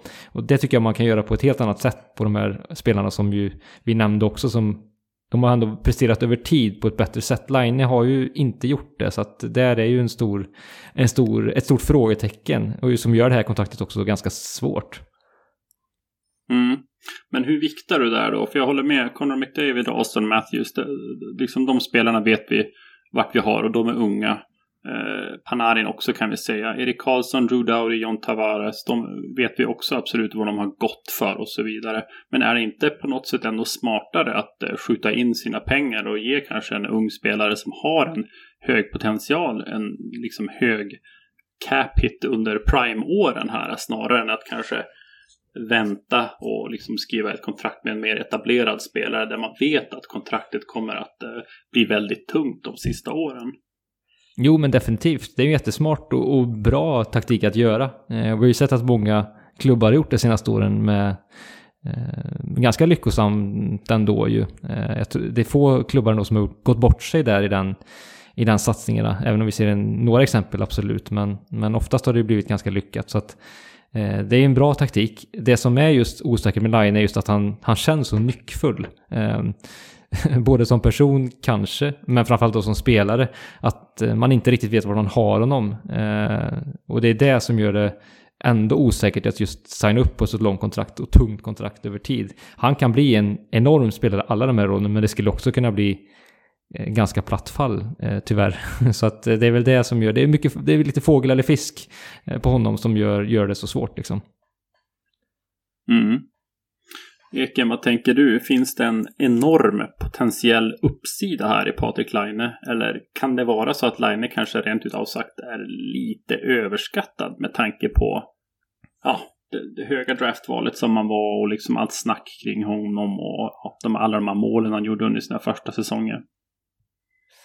Alltså risken finns ju alltid att det skulle vara liksom en bust, men jag tycker att han ändå har visat över hyfsat lång tid att han kan producera hyfsat, så att han kommer gå ner sig rejält som till exempel Jeff Skinner gjorde något år, det tror jag inte att vi kommer se, utan han har även levererat okej siffror, säger jag, i miljöer när han inte har liksom mått så bra, eller liksom, vi pratade om hur det var eller vad han säger att han har gått igenom i Winnipeg, så känns det som att han ändå kommer kunna leverera hyfsade siffror. Ja, det är en jätteintressant poäng du tar upp där, att han borde kanske kunna leverera bättre då, om han är en miljö som man trivs i och så vidare. Patrik, borde inte Blue Jackets göra allt de kan för att få Laine på ett långt kontrakt? Jo, om vi struntar i liksom lönetaksträffen för en sekund och bara tänker längd, så borde de definitivt göra allt vad de kan för att få honom på ett långt kontrakt. Det är ju en väldigt prekär situation man sitter i nu. Patrik Laine har utgående kontrakt nu, han är fortfarande RFA, men om han skriver ett ettårskontrakt, vilket han ju har all möjlighet att göra om det är så, då är han faktiskt UFA när det kontraktet går ut, och då kan han ju välja att göra det, så tycker jag det är ett ganska tydligt tecken på också att han inte vill satsa sin framtid i Columbus, vilket såklart skulle vara ett tungt tapp för honom. De gav ju upp Pierre-Luc Dubois för att få honom, så det är ju, de gick ju efter varandra i draften där 2016, 2 och 3. Så det skulle vara tungt att tappa honom för ingenting också. Så har man möjlighet att få honom på 8 år så är det värt väldigt, väldigt mycket. Ja, svarar jag på det. Du ser att det skulle vara tungt att tappa honom efter 1 år. Jag skulle vilja säga att det skulle vara blytungt. Du är ju inne på något jätteintressant där. Man tradar ju bort en ung första center mot honom. Det vore ju katastrof om man torskade honom efter 1 år, eller hur? Ja, absolut. Ja, jag tog nog till lite väl svaga ord. Det skulle definitivt vara katastrof mer eller mindre. Ja. David, Columbus som lag då, hur ser deras fönster ut, skulle du säga? Ja, ganska osäkert just med tanke på att man haft svårigheter att hålla kvar spelare i klubben. Så de tycker jag är lite som Ottawa. Ottawa har ju också i och för sig kanske ännu större talangbank.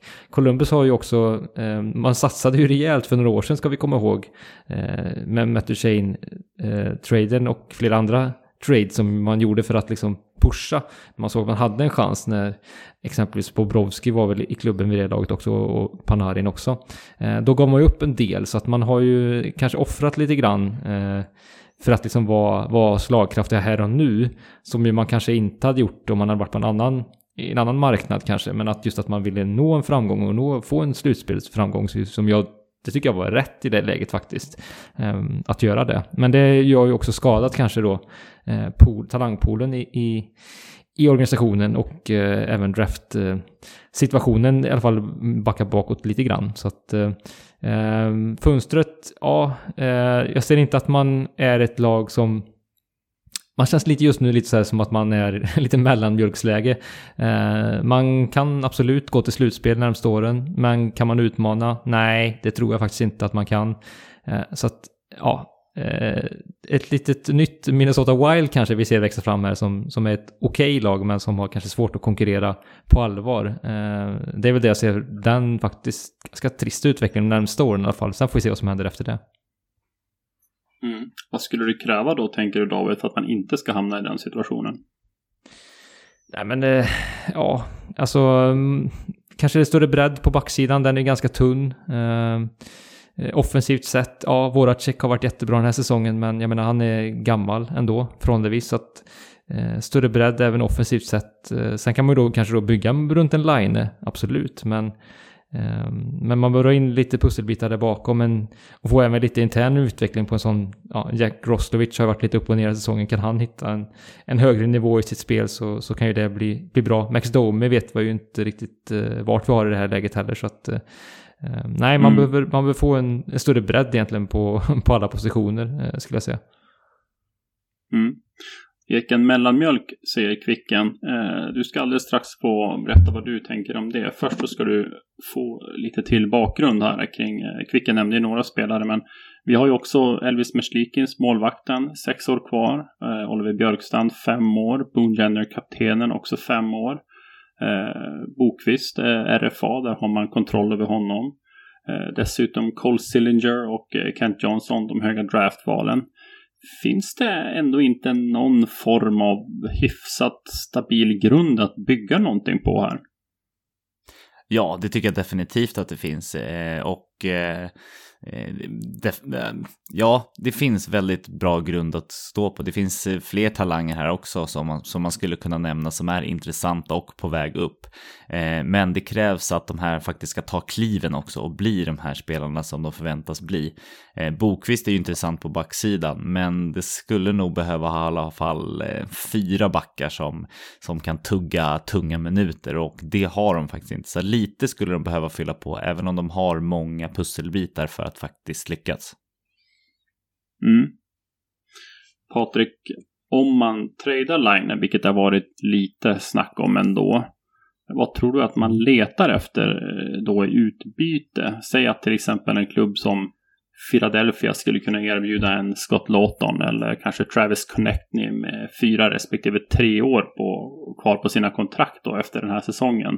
Skulle man vara intresserade av det, eller letar man i så fall i första hand draftval eller talanger där man har mer kontroll över spelarnas rättigheter framöver? Jag tänker att man lämnades med en ganska stor lucka på centerpositionen när Pierre-Luc Dubois försvann ifrån klubben. Och han gjorde sig ju omöjlig, så jag förstår varför man valde att trada som man gjorde. Men som det är nu så ser jag inte riktigt att det är på centerplats man har de stora up-and-coming talangerna på gång som liksom ska kunna göra jättestor skillnad. Definitivt så tror jag Cole Sillinger kan vara en bra NHL-spelare, men om man är en legit första line center, det är jag inte helt säker på. Så jag tror om man ska trada line, så i min värld i alla fall, så är det nog först och främst en center. Scott Laughton kan väl definitivt spela center, men han känns inte som en sån typ som jag efterfrågar här som skulle kunna vara en första center, utan ja, om det blir så att man känner att man kommer behöva skiljas från Patrik Laine, så tror jag nog ändå att det är mot centerhållet man får kika till att börja med. Det jag var inne lite grann på där, jag tänkte kanske lite mer på kontraktsituationen om vi tar Scott Laughton och Travis Konecny. De har ju 4 respektive 3 år kvar på sina kontrakt, sen är de i UFA. Det var lite det jag var inne på. Jag tror inte jag var tillräckligt tydlig i min fråga där, Patrik. Letar man liksom efter den typen av unga spelare som ändå kan hjälpa till här nu och x antal år framöver? Eller tänker man att nej, men ska vi ge upp en spelare som Patrik Laine, så vill vi ha draftval eller yngre spelare som vi kan se i klubben under många fler år framöver, om du förstår vad jag menar. Ja, jag förstår. Nu förstår jag. Ja, jag tror definitivt att den typen av spelare är någonting som är värt mer för Columbus än för många andra lag. Just med tanke på att det har visat sig att man har ganska svårt att behålla sina stjärnor utan att liksom överbetala för dem, om man säger så. Det är väl Boone Jenny kanske som är lite undantaget där, som bekräftar regeln. Han förlängde ju sitt kontrakt för samma capita tror jag som han hade innan, om jag inte minns helt fel, och han gör det ändå väldigt bra. Även fast jag tycker att han är en legit första center i NHL, så har han ändå gjort det väldigt bra och är ju kapten. Så han är väl lite undantaget. Men ja, att få in spelare med term är ju faktiskt värt mer för en klubb som bevisligen har lite svårare att behålla sina stjärnor. Vad säger du, David, om det? Tummen upp för Travis Konecny och Scott Laughton typ av kontrakt, eller vill du hellre ha draftval och yngre talanger i ett sånt här läge? Nej, men definitivt att det kan vara en väg att gå. Som du är inne på där, eller liksom att, som ni båda är inne på, att just att man har problem att skriva båda spelare, så är det ju ett jätteplus i kanten att just att de är uppbundna på kontrakt. Så att det är väl en bra sätt att gå i så fall. Och du tänker att det passar in någonstans med Blue Jackets plan, eller vart de befinner sig som klubb nu? Ja, men det tycker jag väl ändå, säga att man skulle tappa Line. Ja, då behöver man ändå ha in lite slagstyrka för att vara gångbara och just få den här ändå kanske då framgången i ett slutspel som man ju ändå suktar väldigt mycket efter. Vi byter perspektiv lite grann, Eken. Hur tror du att Line skulle agera inför ett sånt här dilemma då? Det är väldigt mycket pengar att lämna på bordet. Pratar vi om att bli tradad eller vara kvar och få mycket pengar? 8 år gånger 11,5. Ja, alltså det lite beror på vad han själv känner. Alltså skulle han krita på ett 8-årskontrakt i Columbus nu, så känns det som att han är den killen man ska bygga kring. Och det känns som att han är ganska trygg med och att han vill ha den rollen, liksom ha det på sina axlar. Så att jag tror nog att han är ganska positiv till att vara en sån, om han trivs liksom i staden. Så du tänker att Line skulle ändå kunna vara en spelare som man bygger kring då, helt enkelt? Ja, men definitivt tror jag det. Och jag tror att han känner att han vill vara den också. Mm. Patrik, det här kontraktet skulle ju sannolikt innebära att man har Line under kontroll då under hans absoluta prime. Hur stort behov tror du Line har av att ha en bra center för att liksom vara framgångsrik och nå sitt absoluta tak? Jag tror att han har ganska stort behov av det faktiskt. Jag tycker inte att Patrik Laine är den typen av spelare som själv driver spelet i sin kedja, utan ska man nå hans maxpotential så ser jag i alla fall att han behöver ha bra omgivning. Så kanske lite frågetecken kring det just gällande Columbus. Mm. Okej. David, tror du att det kan spela in att Jarmo Kekkeläinen är finne i det här fallet? Ja, skulle kunna göra. Vi har i och för sig sett Kekkeläinen vara ganska frostig mot landskollegor tidigare. Jag tänker på Jesse Puljärvi som han ändå nobbade för Pierre-Luc Dubois, vilket ju det var förväntat att han skulle ta kanske Puljärvi, men det gjorde han ju inte i den draften, och ja, facit kanske har gett honom rätt i det fallet. Så att jag vet inte om det har har så mycket med att göra egentligen, sett till hur kontraktet och förhandlingen kommer se ut faktiskt. Jag tror Kekkeläinen kan bortse från det helt enkelt. Eken, vi fortsätter på kontraktspåret här. Kekkeläinen har ju visat sig duktig tidigare på att skriva resonabla kontrakt med sina spelare. Sen vet vi att han erbjöd Panarin ett rekordkontrakt då när han var i Columbus som Panarin tackade nej till. Tycker du att det finns en risk med att skriva ett sånt här superdyrt kontrakt, alltså att man skapar en hög lönekultur i laget? Ja, det tycker jag definitivt. Man har sett tidigare klubbar, till exempel Boston, som har haft en kultur där man hellre vill gå ner lite lön för att kunna höja liksom nivån på laget och ha en chans på titeln.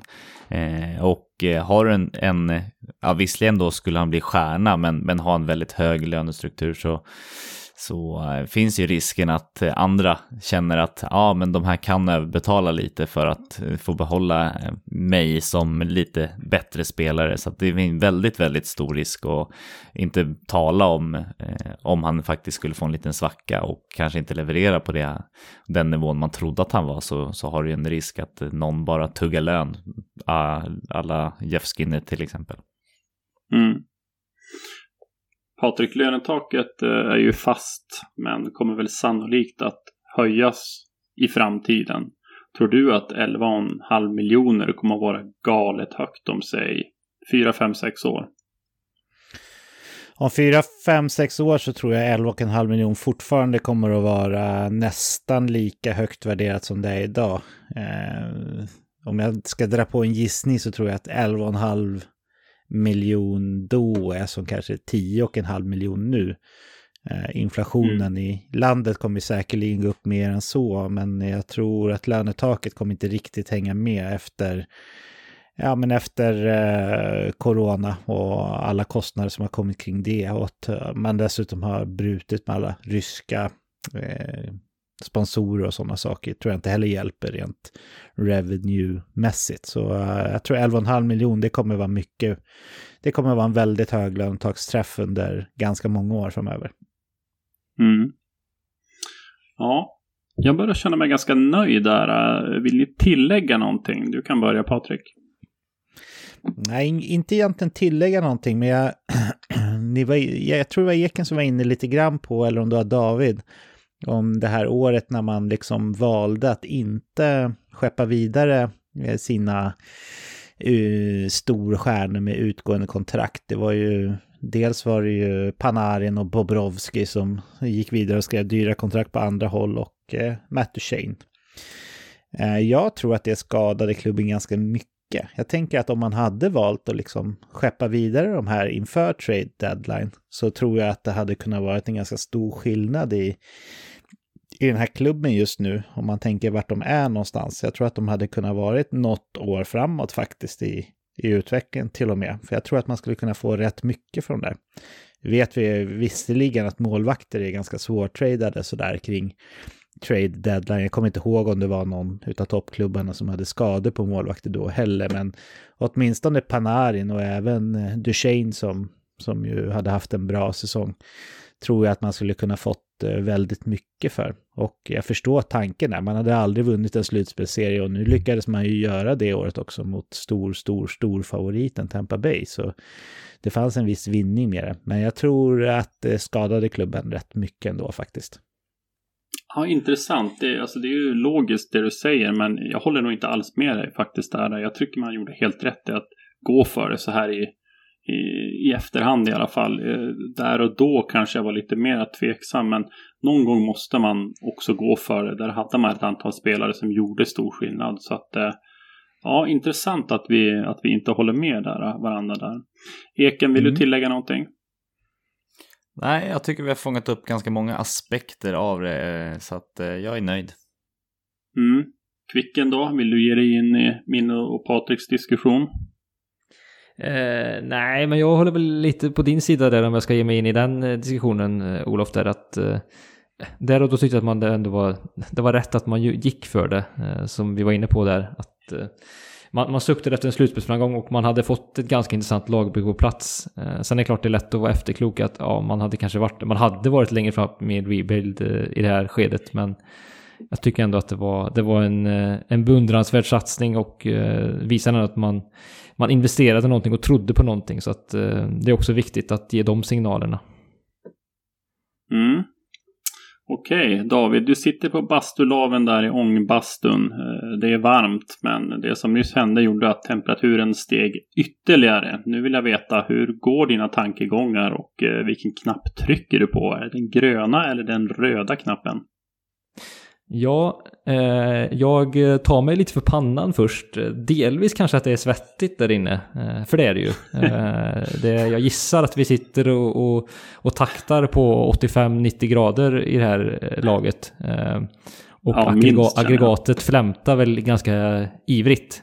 Men svetten porlar på min panna och jag tar en liten handduk och som jag fuktar då med kallt vatten och lägger den för min panna för att få komma till sans med vad jag ska ta för beslut. För det är inget lätt beslut, det är det inte. Jag tycker att jag vill ju till i princip vilket pris som helst behålla Patrik Laine. Och jag tycker att budet det är i överkant sett till vad jag hade förväntat mig och kanske hoppats på att förhandlingarna skulle landa i. Jag hade ju givetvis försökt få ner capiten som ju är hög. Längden gillar jag ju att den är lång, för jag vill signa upp Line över tid. Men capiten är hög, men jag känner så här att jag vill investera i Patrik Laine och jag tycker att han har bevisat den här säsongen att han ändå är att lita på. Jag tror det, och jag är villig att ta den chansningen / risken att det inte kanske går så bra som jag kanske hoppas. Så att är det här det som krävs för att få honom att krita på en långsiktig investering och satsning med Columbus Blue Jackets, ja men då tar jag den, för jag vill att vi ska vara en klubb som är någonting över tid. Så att jag väljer att trycka på den gröna knappen och slanta upp rejält för Laines underskrift. Patrik, hur tänker du då? Från vinterbad till bastubad. Kvicken pratar om en hög capita. Tycker också att det är en kall dusch, och frågan är den så pass kall att du trycker på röd knapp, eller tycker du ändå att nej, men jag kan utstå det här och trycker på den gröna knappen? Ja, till att börja med, i och med att jag är Jarmo Kekkeläinen i det här exemplet och sitter i en ångbastu i Finland, så måste jag upplysa David om att några 85-90 grader snackar vi inte när vi pratar ångbastu i Finland, utan här snackar vi 110-120 grader. Bra. Och det är bara skönt. Det är ingenting som får svetten att påla på något obehagligt sätt, utan på ett väldigt skönt sätt. Som finner då, såklart. Sen så har jag funderat lite på det här, jäkla märkligt att han visste att jag satt här inne, tänkte jag först ett tag. Men lustigt ändå att han klev in så där i bastun. Jag vill absolut behålla Patrik Laine. Jag skulle jättegärna vilja skriva 8 år med honom. Men om det inte är förhandlingsbart det här med cap-hitten så tycker jag att risken är för stor. Det här är ingen stenrik liksom, klubb som pressar mot lönetaket direkt heller historiskt sett, utan brukar ligga en bit under. Och skriva 8 år med $11,5 miljoner i lönetaksträff, det är ändå 1 miljard svenska kronor typ som vi pratar om, som ska ut i pengar till Patrik Laine. Och han har inte bevisat sig så bra. Det är för tidigt. Jag hade nog valt att trycka på den röda knappen. Om jag ska utveckla det så tänker jag att han har 1 år kvar som RFA. Om han inte vill vara kvar, ja, då får jag signa honom på hans qualifying offer det här sista året, och så får jag och han på vårt modersmål komma överens om att han ska göra en så bra säsong som möjligt, så att jag får möjlighet att trada honom till ett annat lag helt enkelt och få någonting för honom. Det suger, för jag hade jättegärna haft kvar Patrik Laine på 8 år, men $11,5 miljoner, det är för högt alltså. Så det blir röd knapp. Ja, det är ju en bra och given poäng som man kanske glömmer bort där, att det blir ju ett utbyte också om man tradar honom. Frågan är om det blir tillräckligt bra bara, men det är ju svårt att spekulera i. Eken, hur tänker du då? Hur pass van är du att basta i Finland, och vilken knapp fingrar du på? Jo, men jag sitter här med björkriset och rappar mig över ryggen här och känner mig ganska tillfreds med situationen.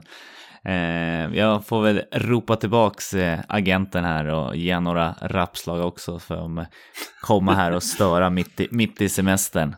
Men när jag har gjort det så inser jag ändå att Laine är någon jag vill ha, någon jag kan bygga klubben till. Kanske kan hitta någon finsk motsvarighet till någon mjällschampo och få in lite deg via den vägen. Så att jag säger tackar att han vill stanna i klubben och trycker på den gröna knappen. Intressant. Jag tycker det här är så pass kul dilemma att jag vill veta lite grann också hur ni tror att det kommer att sluta på riktigt det här. Vad tror du, Eken? Vad tror du vad kommer vi landa i till slut här when it's all said and done? Jag tror inte att han kommer få 11,5. Jag tror nog inte att han kommer få över 10 om jag ska vara ärlig. Men 9,5, närmare mot 10 tror jag att han kan landa, beroende lite på vilken längd han kan tänka sig. Vad tror du? Tror du att han signar, och i så fall vilken längd tror du att det handlar om då? Ja, men jag kan ändå tänka mig att han signar om han trivs, och jag kan tänka mig att det kan bli 5-6 år max. Patrik, om vi återvänder till verkligheten för dig också då, hur tror du att det här kommer att spela ut? Jag tror inte att det kommer sluta som något långt lyckligt förhållande mellan Columbus och Patrik Laine ändå. Det känns som 2 magneter som inte går ihop, utan det är de här felsidorna på leksakstågen som åker mot varandra. Det känns inte som någon match made in heaven direkt, och jag tycker att signalvärdet när Patrik Laine skrev 1 år inför den här säsongen var ändå ganska tydligt. Jag tror att vi kommer få se Patrik Laine skriva 1 till år så att han går direkt till UFA. Och sen såklart bli tradad under säsongen då. Eller kanske till och med före han skriver det nya kontraktet. Han skulle kunna bli tradad i sommar innan Columbus har skrivit ett nytt kontrakt också. För jag tror ändå att Kekkeläinen har relativt bra koll på Laines intentioner. Och jag har inget belägg kring det här. Det är bara magkänsla. Hur tänker du då, Kvicken? Paul Maurice besökte ju Patrik Laine sommaren när han fortfarande spelade i Winnipeg. Och Patrik pratar om leksakståg som går mot varandra. Tror du att det finns kärlek mellan Laine och Kekkeläinen som kan resultera i någonting här? Ja, svårt att veta såklart, men jag tror att Laine ändå känner sig liksom bekräftad och sedd av klubben. Det tror jag faktiskt. Med tanke på den här säsongen. Förra säsongen var det väldigt frostigt, och vi minns ju alla hur det kändes, hur frostigt det var mellan han och John Tortorella. Det kändes som att ja, jag vet inte, den isbiten som låg mellan dem, den var väldigt frusen, minst sagt. Så att, men det känns som att det har luckrats upp en hel del den här säsongen, och det liksom systemskiftet som ändå har skett på något sätt efter att Tortorella har försvunnit, det var nog liksom nödvändigt för att Line skulle hans framtid skulle kunna ändå vara uppe på diskussion liksom ens i klubben. Men nu tror jag tror faktiskt att det finns ganska stora chanser till att han blir kvar faktiskt under rätt förutsättningar för klubb och spelare, så tror jag ändå att han är villig det, om jag får spekulera och tro någonting här. Så att jag tror ändå att han blir kvar, och över tid faktiskt. Över tid betyder det 8, 7, 6, 5, 4 år? Ja, 6, nej, jag tror absolut mer än 4. Jag tror det blir ett långt, alltså ett 6-8 års kontrakt faktiskt. Skulle kunna hamna där. Ja. Det är jag inne på faktiskt. Capiten, ja, det är jag inne lite på, som Eken är inne på. Jag skulle säga max 10. Jag tror inte vi kommer komma upp på de här summorna. Det skulle faktiskt förvåna mig om vi kommer upp på 11,5. Ja, men intressant. Jättebra diskussion allihopa. Intressant dilemma, tänker jag. Och min analys av läget. Jag tror att Kekkeläinen är beredd att öppna plånboken här och göra det som krävs inom situationstecken för att signa Line. Columbus har varit ett mellanmjölkslag sedan man kom in i ligan. Kekkeläinen börjar ha varit där ett tag nu också. Nu måste någonting hända. Man har Werenski på plats. Line skulle betyda jättemycket för klubben, tror jag. Dels för statusen i ligan, att man skickar ut en signal att man satsar på riktigt här. Alltså, det känns som att det är lite dags att köra också. Frågan är också om inte det skulle vara bra för Line. Line kanske också känner att det vore bra att landa lite grann någonstans. Och sen om det blir 8 år och den här höga cap-hitten, det är nog lite mer tveksam till. Jag tror vi kan se någon form av variant av ett Kirill Kaprizov, kanske Auston Matthews kontrakt, alltså en hyfsat hög cap-hitten då, men kanske 4-5 år eller någonting. Då har Line också möjlighet att skriva ett nytt långt dyrt kontrakt efter det kontraktet om man vill. Med det sagt, hade jag accepterat 11,5-8 år. Ja, men jag hade nog faktiskt gjort det om jag var Jarmo Kekkeläinen, just av den anledningen att någon gång måste man köra, någon gång måste man trycka på knappen, någon gång måste man ge sig chansen att vinna verkligen. Och jag tror att Columbus befinner sig där. Man har fyllt på lite grann med talangen underifrån. Man har någon halvbra core som man typ kan bygga någonting kring. Sådär, så att ja, men det är min analys av läget. Ja, härligt. Det blev bara jag som var motvalls här då och tryckte på röd knapp då. Men det är ju det som är själva grejen. Det är ju vi själva som tar ställning till ett tufft dilemma, och jag får säga tack för ett sedvanligt väl genomtänkt och roligt dilemma, Olof. Du är verkligen en mästare på att hitta de här tuffa frågeställningarna. Vi får väl se vad vi behöver tänka till kring vid nästa tillfälle. Men nu hoppar vi vidare.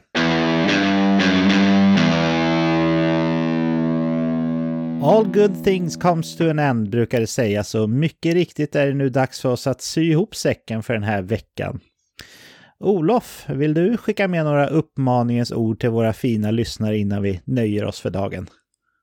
Ja, men absolut. Som ni vet så hittar ni oss på sociala medier där vi heter Veckans NHL, och vi finns på Instagram, Facebook och Twitter. Och sen så vill jag även skicka med en uppmaning här att ni får jättegärna ge oss ett bra betyg i era appspelare. Det hjälper oss att hitta fler lyssnare och i slutändan göra en bättre produkt för dig som lyssnar.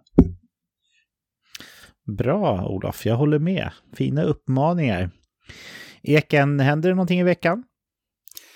Ja, jag ska försöka få grabben att sitta still här under veckan, och ska väl försöka få mig själv att röra på sig. Så att ja, men det är väl det som händer.